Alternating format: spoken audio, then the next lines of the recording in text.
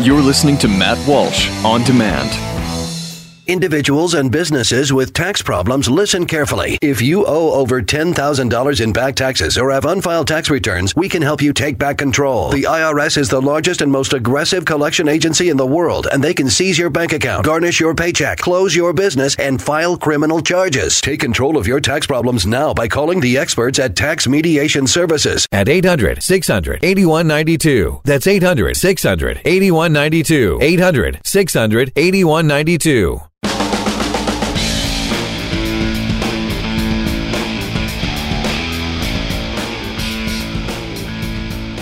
I was flipping through the channels a little while ago when I happened to stumble upon it was a kind of a motivational seminar hosted by a celebrity televangelist. And I think the people at the seminar would have considered themselves to be a church, quote unquote, technically, even though there was very little on the stage to indicate that it was a church, and at first nothing in the sermon to indicate that it was a sermon. But I watched for a few minutes, and I heard a string of, kind of self-help maxims about how to be happy and satisfied for your own sake. It was like the pastor had Chinese food for dinner the night before and decided to base his message on the sayings he found in his fortune cookie. And actually, I had a fortune cookie last week that said, what did it say? It said, happiness begins with a smile. Is what the fortune cookie said, which isn't really a fortune, by the way. That's just, well, anyway, that's not a fortune. Is supposed to be this or that thing will happen to you. But so often with the fortune cookies, there's no fortune. It's just telling me something about myself or some, little insight into the world. But anyway, happiness begins with a smile, it said. And I thought even at the time that was about as deep and meaningful and religious as anything you'll hear in about 85% of the sermons delivered across America each Sunday. So after a few minutes, and I don't know why I continued watching, but I did. And after a few minutes, the self-help guru / pastor did finally utter the word Jesus, but it was so startling and seemed so out of place in the context that I kind of sat up and took note. And then I was immediately disappointed when I heard how Jesus had been introduced into the conversation. The audience was urged to, quote, make Jesus part of their lives. And it was then explained how this decision would lead to many temporal benefits, including, increased happiness and comfort, with just a minimal investment. All of the peace and luxury on earth can be mine, I was told. I felt like I was listening to a timeshare presentation. Now, I don't want to focus this discussion specifically on prosperity preachers like the one I'm using as an example here. I think this make Jesus part of your life attitude infects nearly every church and denomination in the country. And in many, or I don't know, most churches in America, this is about as much of a religious commitment as the flock is called to make. And it's as much of a commitment as the church itself displays, where you see that, Jesus is just a part of the proceedings and not even a very important or noticeable part. And you see this even in many churches. You see this even in the architecture, even in the way that it's decorated or not decorated. Just in everything about the building, you see how Jesus has been minimized. And I know a lot of people will say they enjoy the minimalist approach to churches. So they don't want artwork and they don't want, crosses and everything else. And there is a way to make a church in a minimalist way that's actually beautiful and still feels sacred. There's a way to do that, and that's great. But I found in my experience, many of the, quote, minimalist churches, they end up looking like, you look like you're inside of a DMV or something. You look like you just went to the post office. You're just in some nondescript, bland building where it looks like the people who built it did not at all intend for it to look like the kind of place you would go to worship God. It seems they were trying, it's not like that they were going for a minimalist approach. They were trying to minimize Jesus. They didn't want to advertise that this is where people go to worship Jesus, which I just find interesting. This is kind of off topic a little bit. It's not really what I wanted to get into, but even in your home, in your house, there are certain maybe places in your home that you go to do certain things. And so in the way that you adorn it and in the stuff that you put in it, it kind of is meant to foster that, right? So if we're going to a particular place to be with Jesus, wouldn't we do the same thing? Wouldn't we want to create an atmosphere that reflects or indicates what it is we do in this place? But you don't find that. And then on the other extreme end of the spectrum, you have not the minimalist churches, but the churches with all of the fancy light displays and everything. And it doesn't look like a DMV. It looks like you're in like you went to a rock club or something like that. Jesus is just a part. And as I say, not a very noticeable part. But this is how many of us approach our faith, isn't it? We find a place for Christ somewhere. We sprinkle him around the edges of our existence. He's a little bit of a garnish on the plate of life, if you will. We are, and I've been using this term more and more recently because I think it kind of defines what we have become as Christians in America, but we are incidental Christians. We are Christians incidentally. The word incidental means accompanying, but not a major part of something, happening as a minor part or result of something else. Synonyms: casual, contingent. And that's what it is. Our faith in this country is not fake exactly. It's just casual. It's an incidental, minor, imperceptible part of our day-to-day life. Many of us, that's how we treat Christianity, like some kind of hobby. If we even prioritize it that much, because there are a lot of people that would certainly put a lot more time into their hobbies than they do into their faith. So it may be more accurate to say that Christianity for many of us is one of those hobbies like camping or jogging that we put down if we're filling out a profile on a dating site or something. But in reality, we only participate in the listed activity about once every 5 years or so. As for our actual hobbies, whether it's watching TV or playing video games or what have you, we demonstrate far more enthusiasm for them than we do for our faith. And so what our church leaders should be hammering into our heads, as uncomfortable as it is for people like us to hear, is that Christ is supposed to be not a part of our life. Certainly not just a part of church, but Christ is supposed to be our entire life. Not an aspect of it, but the entirety of it. Complete and utter submission to Christ in all things. This is the goal of the Christian life.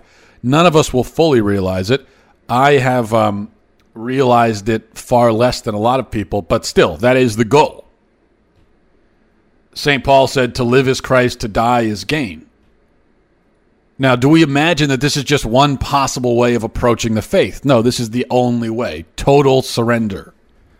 A life that absolutely revolves around Christ. A willingness to rid ourselves of anything that is not Christ. A desire to root out and destroy everything in our lives that even slightly interferes with Christ. It's not required that we be perfect, but it's required that we desire perfection and strive towards it. That's what it comes down to. And I talked about this in a piece I wrote a few weeks ago. That, if we don't want a life that revolves around Christ, and I'm not saying that in order to get to heaven we must have at the end a life that revolves entirely around Christ, because nobody who is not perfect will have that. But we must at least want it. And if we don't want it, then we don't. And then, as I said in my article that I titled "You Might Not Want to Go to Heaven," if we don't want a life that revolves around Christ, then we don't want heaven. And if we don't want heaven, then we won't have it. And as I said, there is a reason why Christ says that the door to eternal life is narrow and few will enter through it. And it's even scarier when you look at that verse. It's even scarier than it sounds at first blush, because Christ actually says that many who want to enter will not be permitted. What does that say about those of us who don't really want to? What does that say about us? Because we only want to go to heaven if we want a life that's completely consumed by Christ and nothing else. If we want a life that's only partly Christ, then we don't want heaven. So there are people who want to go to heaven and don't go. What about those of us who don't even really fully want to go? Do we still get to go? If Jesus is not even close to our primary joy in life, how do we go to a place where he's the only joy? If we're content to make Christ only a part of our lives here, how can we go to a place where there is no life but him? How can we do it? One of the many dangers of this incidental kind of Jesus is a part of my life faith is that it tends to be self-perpetuating. When Christ is reduced to being just a part of our existence, there isn't much incentive to keep him around at all. That's the problem. And the brand of kind of secularized megachurch that I mentioned at the beginning is a great example of how this process plays out, where you see that there's this, as I say, this minimizing of Christ that continues. It becomes regressive. Because Christ is supposed to be at the center of any worship service. I mean, he's the only reason to have a worship service. He is who we are worshiping. But once churches start pushing him to the side in order to make room for things that have almost nothing to do with him, elaborate light displays and concerts and everything, very soon the churches cease looking or sounding like churches at all. Because if Christ is not the only point of church, then there's no reason for him to even be a point. It's all or nothing. And if we try to find something in between, we end up with nothing. We end up, in this case, with mildly religious coffee shops and dance clubs. And I think we see this play out in our own lives as well. Once we've determined to make something else a greater or equal priority to Christ, we'll find that Jesus' share rapidly diminishes. If we say, okay, I'm only going to give him a third of myself, or a quarter, or a tenth, or a 20th, he will, of course, fight to reclaim the lost ground. He's not just going to give up on us, but we, having relegated him to third wheel status, or fifth wheel, or 10th wheel, will fight ever harder against his efforts because we see them as an intrusion. And that's the thing about Jesus that I've discovered, is that he's either Lord and Savior in our lives and our only source of joy, or he's a nuisance. He can't really be anything else. There is no way to sort of find happiness in Christ, or to sort of take joy in him. There's no way to do that.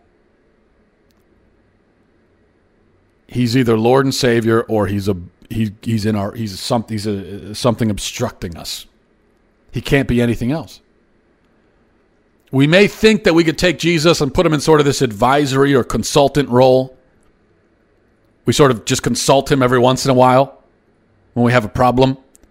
But he's not satisfied with that position. He doesn't want to be just our cosmic life coach or heavenly guidance counselor. He doesn't want to be merely that anyway. He wants us to give ourselves entirely to him. And all of his advice, if you can call it that, points towards that end. If we're trying to avoid that end, then we'll find ourselves more and more avoiding Christ, decreasing and decreasing whatever portion of ourselves we've given to him. And that's why I think Scripture tells us to do the opposite. He must increase, but I must decrease. We should be working constantly to identify the parts of our lives that are not of him, so that we can eradicate them and fill him in the void. But it's just a shame that many Christians will never hear this from their church leaders. They won't hear about a Christ who wants us to die to ourselves and live in submission to his will in all things. Instead, they hear about a Christ who only wants to tag along like a buddy, just hangs out, so cooperative and super chill about everything. They hear about this Christ who wants to be part of our lives. But that Christ doesn't exist. The real Christ doesn't want to be a part. He wants every part. He wants the whole thing. And I don't mean, by the way, I know you could say I'm playing semantics here and picking apart. Because people could say, make God part of your life. People could say that and not mean it literally. It's just a sentiment they're saying, and they're not putting a lot of thought into it. And that's true. So I'm not attacking people who do that. But it jumps out at me because so often when people say that kind of thing, it appears that they really mean it literally. Like they really are saying, make him a part of your, just a part. And in this case, when I heard it in this context from this person, it seemed to be a literal recommendation. Make God a part of your life, just a part. Fit him in somewhere. Fit him in the cracks of your life somewhere, wherever you can put him. Even if it's off in a corner somewhere. Stuffed in a closet, wherever. Just put him somewhere. And that's not the approach. That's not the approach that's going to make us happy in this life, and it's certainly not the approach that's going to bring us eternal happiness in the next life. And that's my point. All right. Well, we'll end it there. I'll talk to you guys next time. Cliche, salus. Godspeed.